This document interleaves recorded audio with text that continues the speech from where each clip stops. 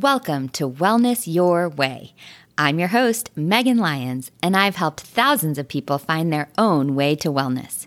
Wellness Your Way is an extension of that work, aimed to help you find your unique path to feeling your very best. Each week, we'll go through tactical strategies you can use to improve your health, happiness, and quality of life. So grab a mug of tea or lace up your walking shoes. We're about to dive in.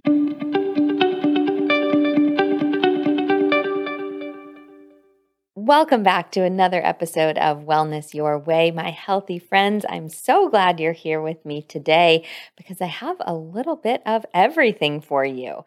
I will start by reviewing a study that sheds some light into the order in which we eat our food during a meal. So what to eat first in order to prioritize your health. Then I will review a brand new bar that is made from whole foods only, which is amazing for your on-the-go snacking. And then finally, we'll talk about the toxins that are found in common household products. And I know this can be an overwhelming area, so I'm going to break it down into 7 products that you can consider swapping for healthier options. Let's dive in.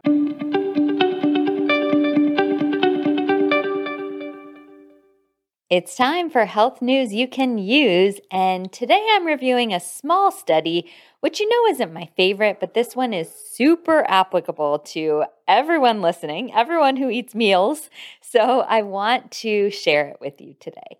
This study is done by the Human Nutrition Research Center and Diabetes Research Group at Newcastle University in the UK, and it was studying 18 adults who are wearing continuous glucose monitors. Now, this was done on people with existing diabetes, and the exact same study has not, to my knowledge, been replicated in those without diabetes. But I know from a personal experience and anecdotal experience on so many of my clients that this holds true in people without diabetes as well. So, what they did is they asked people to drink a shot, just a very small portion of liquid of protein. It had 15 grams of protein, and they drank this before each meal. And what happened is these people who drank the protein before the meal, they had 2 hours per day of improved glucose control. So 2 extra hours in the day that they were within a healthy limit of blood sugar. And overall, during the days that they drank the protein before meals, this resulted in lower blood sugar by 10.8 milligrams per deciliter, which is a lot. If you think about a fasting glucose level in a healthy non-diabetic adult of something like 80, maybe call it 70 to 90 or 100, the benefit of 10.8 on a scale of that, let's say baseline 80, that's a very significant benefit. Now, again, these people did have diabetes, so their baseline is going to be likely slightly higher, but still 10.8 milligrams per deciliter is not insignificant. If you do read the study, which I'll link in the show notes, they actually use millimoles per liter, which is the blood sugar metric that they use in the UK. We use in the US 10.8 milligrams per deciliter. They report in the study 0.6 millimoles per liter, so I've just converted it for you. But anyway, if you don't care about the numbers, just know that their blood sugar was much better when they drank protein before. Now, do I think you need to walk around carrying shots of protein in order to get this benefit? Actually, no. I teach my clients that the order of the food we eat in a meal matters a lot. So we want to start by consuming protein, fat, or fiber. Very first thing, protein, fat, or fiber, protein, fat, or fiber. These are always the things that I've been writing about and talked about in previous episodes. These are the things that stabilize our blood sugar, protein, fat, and fiber. And so if there are richer sources of carbohydrates in your meals like grains or fruit. Ideally, whole grains or fruit would be the healthiest sources of richer carbohydrates. But even if you're having refined carbohydrates, bread or pasta or whatever else, eating those towards the end of the meal is going to be very helpful for your blood sugar. So let's make this practical. Let's say you have steak, asparagus, and potatoes on your plate. If you eat the steak and asparagus first and save the potatoes till the end, or at least, if you're a mixer, you want to have a couple bites of potatoes in here, but save the majority of your potatoes till the end, that's going to be beneficial for your blood sugar. Regardless of what you're eating, starting with something like a side salad with olive oil can be helpful. Or if it's a carbier meal, like let's say lasagna or fried rice or something where it's all mixed in and the whole meal is carbier, try to have a green vegetable first. Like maybe you snack on some celery and hummus first, or you snag a deli turkey roll-up or something like that before the meal. The order really does matter. So focus on having protein, fat, or fiber first in your meal when you can. And don't do this to the exclusion of joy, right? So it doesn't have to be done every single meal, but if it's convenient and not going to interfere with your joy, absolutely, this is a great tip for you. I will link to this study in the show notes and also the post that I made at this point, probably 2 years ago, about blood sugar stability and my experience with a continuous glucose monitor.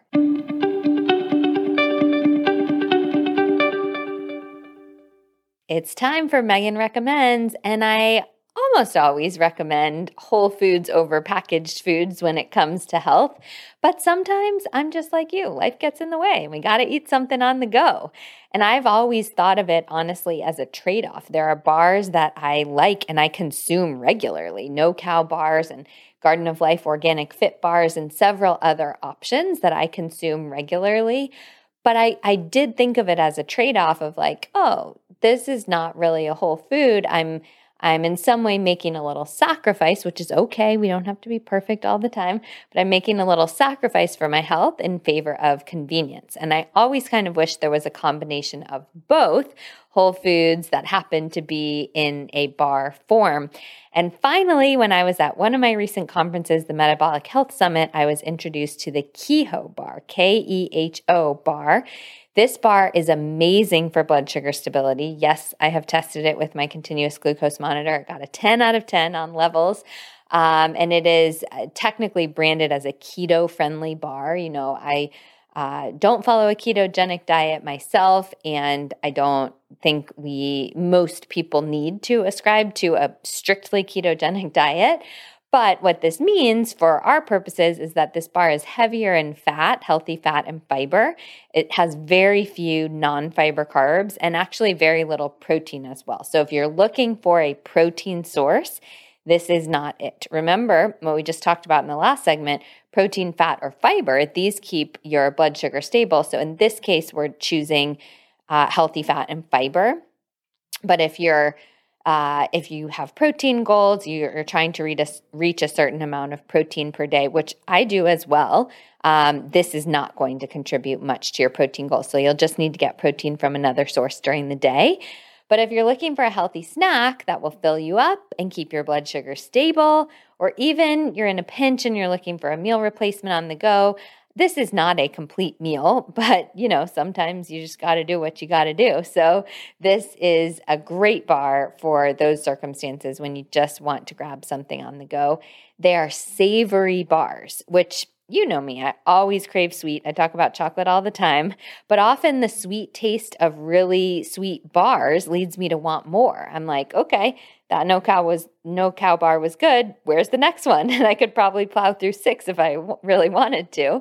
But this savory bar actually works really well for me. It's good, it's tasty, I like it, but then I'm not craving 5 more bars after that. The pizza flavor is my favorite flavor of the Keho bar. It's delicious. It's filled with whole foods like olives and sun-dried tomatoes, mushrooms, pecans, olive oil, lots of other healthy foods, no chemical preservatives, things like that. So if you're looking for a bar like this, that's a great savory, whole foods-based blood sugar stabilizing on-the-go option. I will link the Kehoe bar and my particular favorite flavor in the show notes.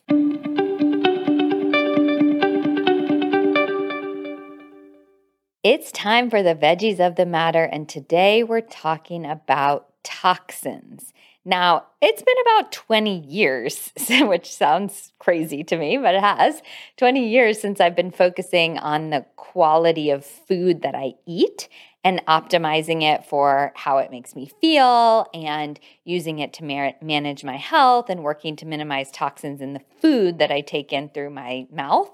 This stuff is all very important, but the concept of minimizing toxins from other sources like household cleaning products and all of this, it was just so big for me prior to a few years ago that I just didn't feel like I had the mental capacity to handle it. It was like one of those things that ends up on the I should really do this later list, but never ends up on my actual to-do list. And I realized that's because I was making it too big. I thought in my brain, okay, one day I'm just going to have to switch over everything in my house, thousands of different things, and I'm going to have to go toxin-free. And while that might work for some people, honestly, I kind of doubt it because it would be so expensive and so overwhelming and so stressful that it's probably not worth it in the long run. So what I have done over the past several years is gradually shifted a lot of the things in my house, many things that we're going to talk about today, and shifting them more towards non-toxic options so that it never felt overwhelming. It was like, ooh, I ran out of a bottle of antibacterial counter cleaner. Cool. Let me try to find another one. I ran out of mascara. Cool. Let me try another one. And these things happened, like I said, gradually over the period of several years, not just at once.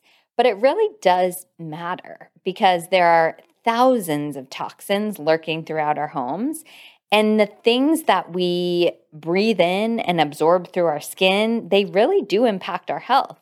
It's really easy to think like, I don't eat my laundry detergent. It doesn't go in my body, so I'm fine. But you do breathe the fumes from it. And if you think about it, your clothes are sitting on your skin constantly, and you're breathing in those fragrances. You're absorbing the residue of the chemicals through your skin.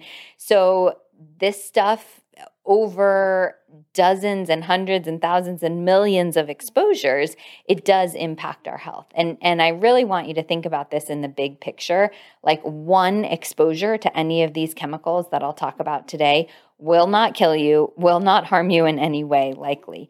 But the problem is that in today's society, we're confronted by just so many of these chemicals, and it's a constant bombardment on our liver, which bears the brunt of the detoxification work, and on our health system overall. So it really is about total accumulation of all of these things, and gradual changes do matter. Now let's talk about why these toxins are in our, I want to say food supply, but no, we're not talking about food, are allowed on the market today. It is complicated, to be honest. We have two main government agencies, the FDA and the EPA, which help out with regulation, but there are a few problems with this. Number one, in the US, chemicals are considered safe until proven otherwise. Versus most developed countries, the chemical has to be proven safe to be allowed on the market. So in my opinion, we're doing this in the wrong order. Like once a chemical can go out there in our products with no problem, and then once it is proven to be a problem, it's taken off. I wish we did it the reverse way. We had to prove something was effective after repeated exposures in order for it to be allowed. But that's just the way the system's set up. It's in reverse order. Second issue is that the chemicals, even when they are tested, they're tested in isolation. So they might do a mouse study where a mouse gets a high dose of one chemical for every day for a month, which might equate in human years to, a couple of years or something like that. But that's just one chemical. And like I said, there are thousands in our house. So we are bearing the brunt of the accumulation of these toxins, not just one chemical, which might pass a lab test. And so I think the testing's a little off. And then finally, the government agencies that I mentioned, the FDA and EPA, they're counting on product manufacturers themselves to be self-policing. These agencies cannot test every single product on the market, and they don't have the capacity to do that. So they're really placing the burden on manufacturers of these products whose first priority, honestly, is not always our toxic burden. So this causes us to have to bear the brunt of the work of filtering out those less healthy products and eventually making changes. I'm going to read you a quote from the Environmental Working Group, which is pretty blunt. It's a little stronger than I would say, but I'm going to read it just to finish painting the picture here. The EWG says, U.S. law allows manufacturers of cleaning products to use almost any ingredient they wish, including known carcinogens and substances that can harm fetal and infant development. And the government doesn't review the safety of products before they're sold. So what they're talking about, carcinogens, meaning they're linked to cancer development, endocrine disruptors, meaning they can disrupt our hormone balance, gut irritants, even neurological irritants. All of these things have been proven in studies when people or animals, depending on the study, were exposed to high doses of these, but in small doses, they're allowed in our products. So it's a big mess out there. Let's talk about how to actually find these toxins at home. I'm going to go through a couple of guidelines that I use as I'm working to clean up the products, and then I'm going to talk about 7 potential sources of toxins in your home that you could start by checking out. So I cannot, and I venture to guess you cannot, memorize every single chemical out there. There are literally thousands, and my brain I haven't made capacity in my brain to memorize all of those chemicals that are in household products. So in the absence of that, I try to follow 4 guidelines when I'm checking out the ingredients in my products. The first one is the shorter the ingredient list, the better. It's just like food. I say this all the time. If there are ingredients I don't recognize, I'm going to prefer a food product or a cleaning product or whatever that has fewer ingredients and more that I do recognize. The second guideline I use is try to avoid fragrance. There's a big loophole in the FDA's law on fragrance that basically says if you call something fragrance, it's your proprietary blend and you can put whatever you want in there. So a lot of companies use this to include some harmful chemicals without being exposed to regulation. So if it just says fragrance and it doesn't tell you what's in there, or if it says parfum, P-A-R-F-U-M, which is kind of another word that they use for fragrance, I try to choose another option. Next thing, guideline number 3 is trying to avoid parabens. So parabens are endocrine disruptors. This means they mess with our hormones. They've even been linked to cancer, insulin resistance, and more in excess. So any word that ends in paraben, like methylparaben or propylparaben, these are all parabens, and I'm going to try to choose another option. And then the last one, you've probably seen this word. It's super funky. It's phthalates. Phthalates, but here's how it's spelled. P-H-T-H-A-L-A-T-E-S. So phthalates have been linked to allergies, asthma, infertility, hormone imbalance, abnormal reproductive development. There's a lot here, and it can be really tough to identify phthalates because there are so many, but many products these days are labeled phthalate-free, which is great. So if I see that, I'm really happy. So the 4 guidelines I use are the shorter ingredient list, the better, try to avoid fragrance, try to avoid parabens, and then if it says phthalate-free, that's a bonus. This will not cover everything, but this is a great start and something that I have been using as I gradually shift over my products, and a guideline set that you can use as well. So now we know how to check out labels, but like I've said, you can't just replace every single thing in your home right now. So let me give you a few places you might consider starting with. These are the most common sources of toxins in your home. The first one is cleaning products.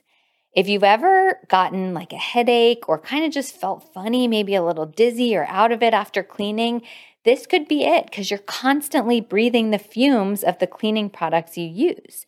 Now, the Environmental Working Group, who I'll reference many times today, they do great work on testing all of these household products and the toxin levels in them.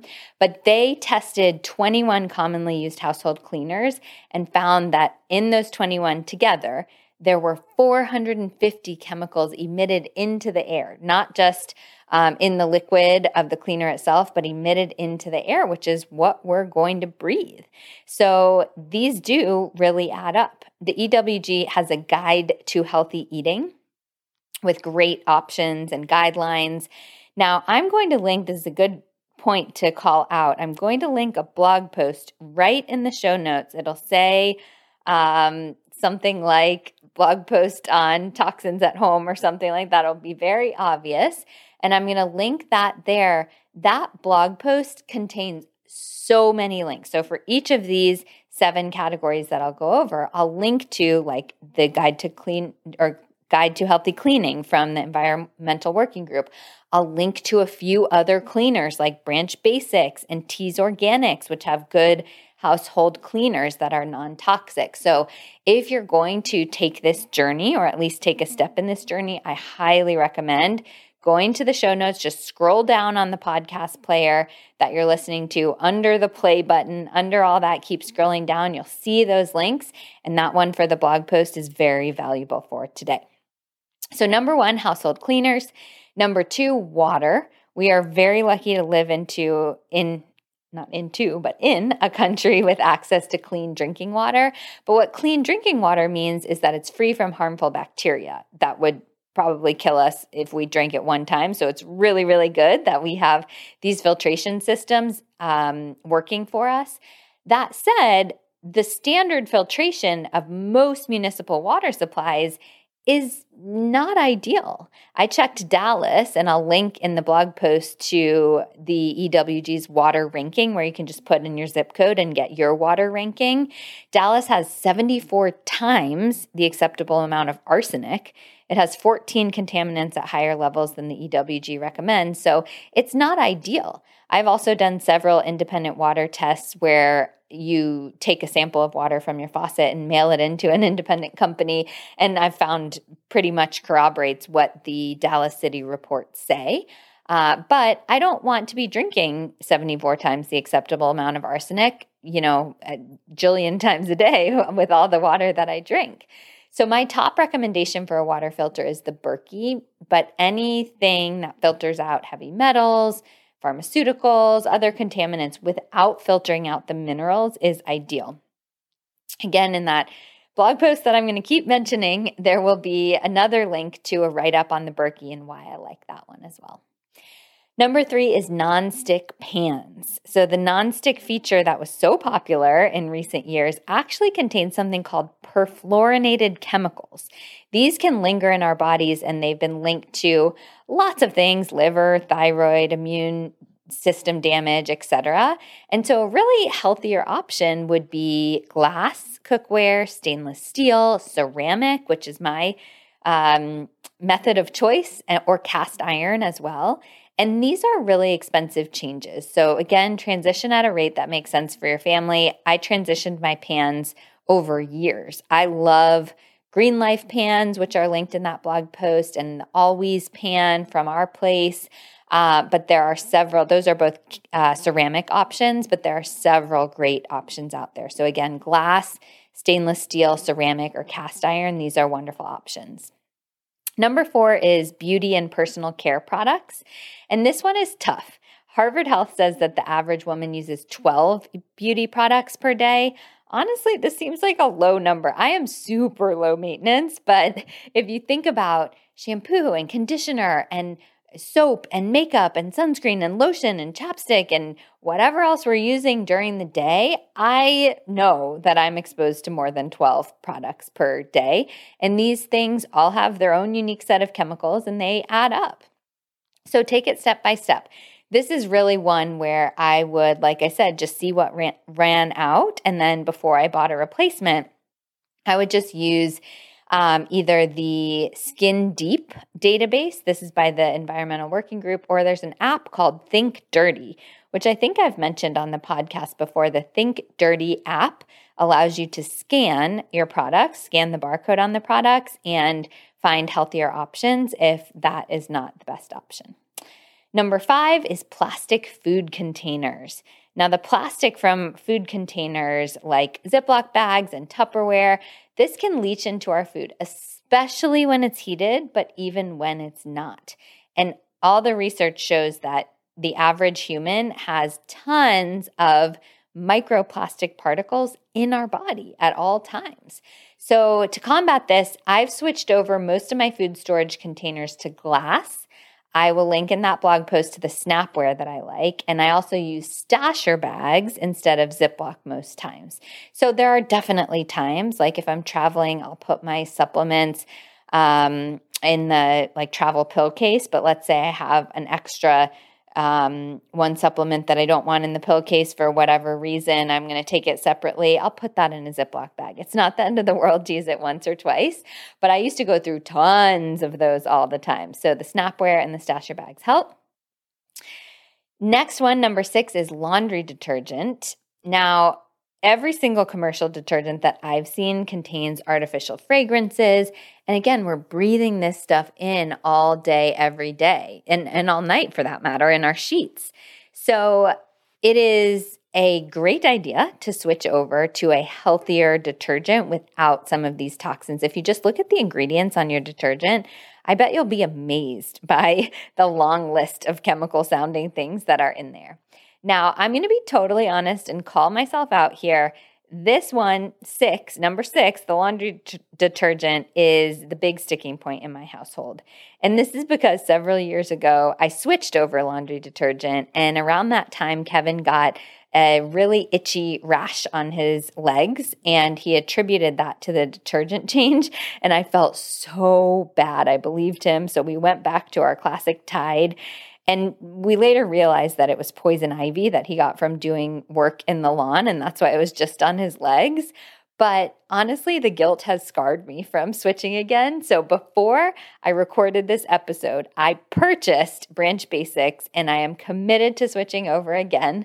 There will be no rashes, I'm confident, but I will also link in that same blog post that I'm referencing to the EWG's list of approved detergents. No, detergents. I think I was thinking fragrances. There we go, detergents. All right, last one, number 7, is air fresheners, candles, and perfumes. These can all contain phthalates, which we discussed before, and these can be harmful for many reasons, so we want to just minimize our exposure to these. So instead of traditional air fresheners, consider using essential oils or candles that are made with essential oils, or keeping plants in your house. Did you know that live plants, actually absorb odors? Even with my dogs around, I find that having plants in the house really, really helps my house smell neutral. It doesn't smell like, I don't know, lavender papaya berry or whatever the candle would smell like, but it smells great. It smells fine. It smells like a house. And so switching over from some of these traditional artificial air fresheners can really help. All right, we've made it through the list of 7. I would love to know which of these surprises you most, and I would encourage you to think about which one you are going to commit to switching out.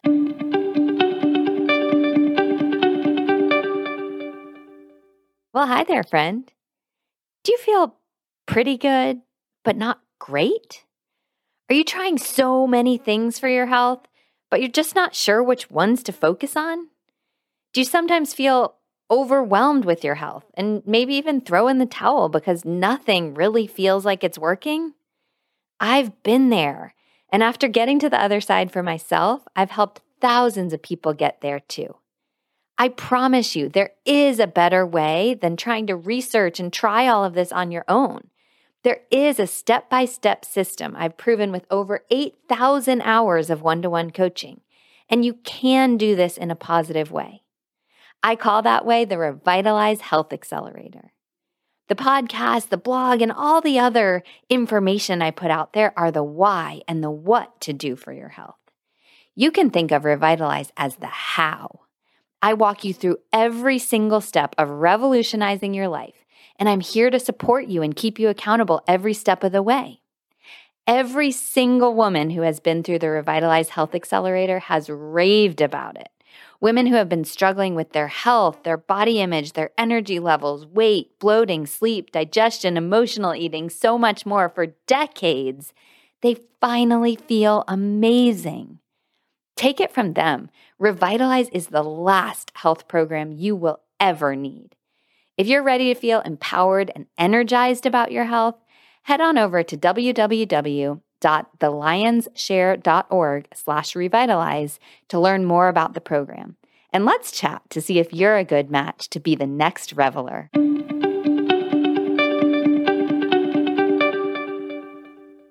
My friends, congratulations on making it through another episode. I gave you just a preview of your call to action at the end of the last segment, but here it is. Choose one of those 7 areas. Maybe it's your detergent. Maybe it is your air freshener. Maybe it is your sink cleaning spray, but just choose one and then search the Think Dirty app or the Environmental Working Group for non-toxic alternatives and switch out that one thing. Take it step by step. This does not need to be done overnight. But each time you switch out a product, give yourself a big pat on the back and a smile and know that you are doing something wonderful for your health. I hope you have an incredible week. I'll be back with you next week for a fascinating interview on eye health. Have a good one.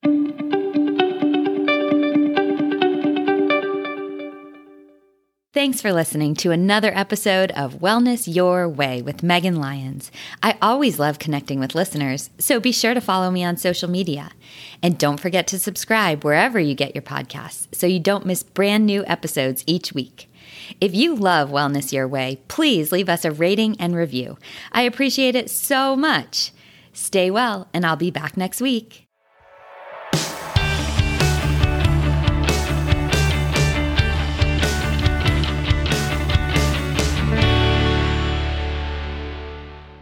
The Wellness Your Way podcast is provided for information only and should not be misconstrued as medical advice.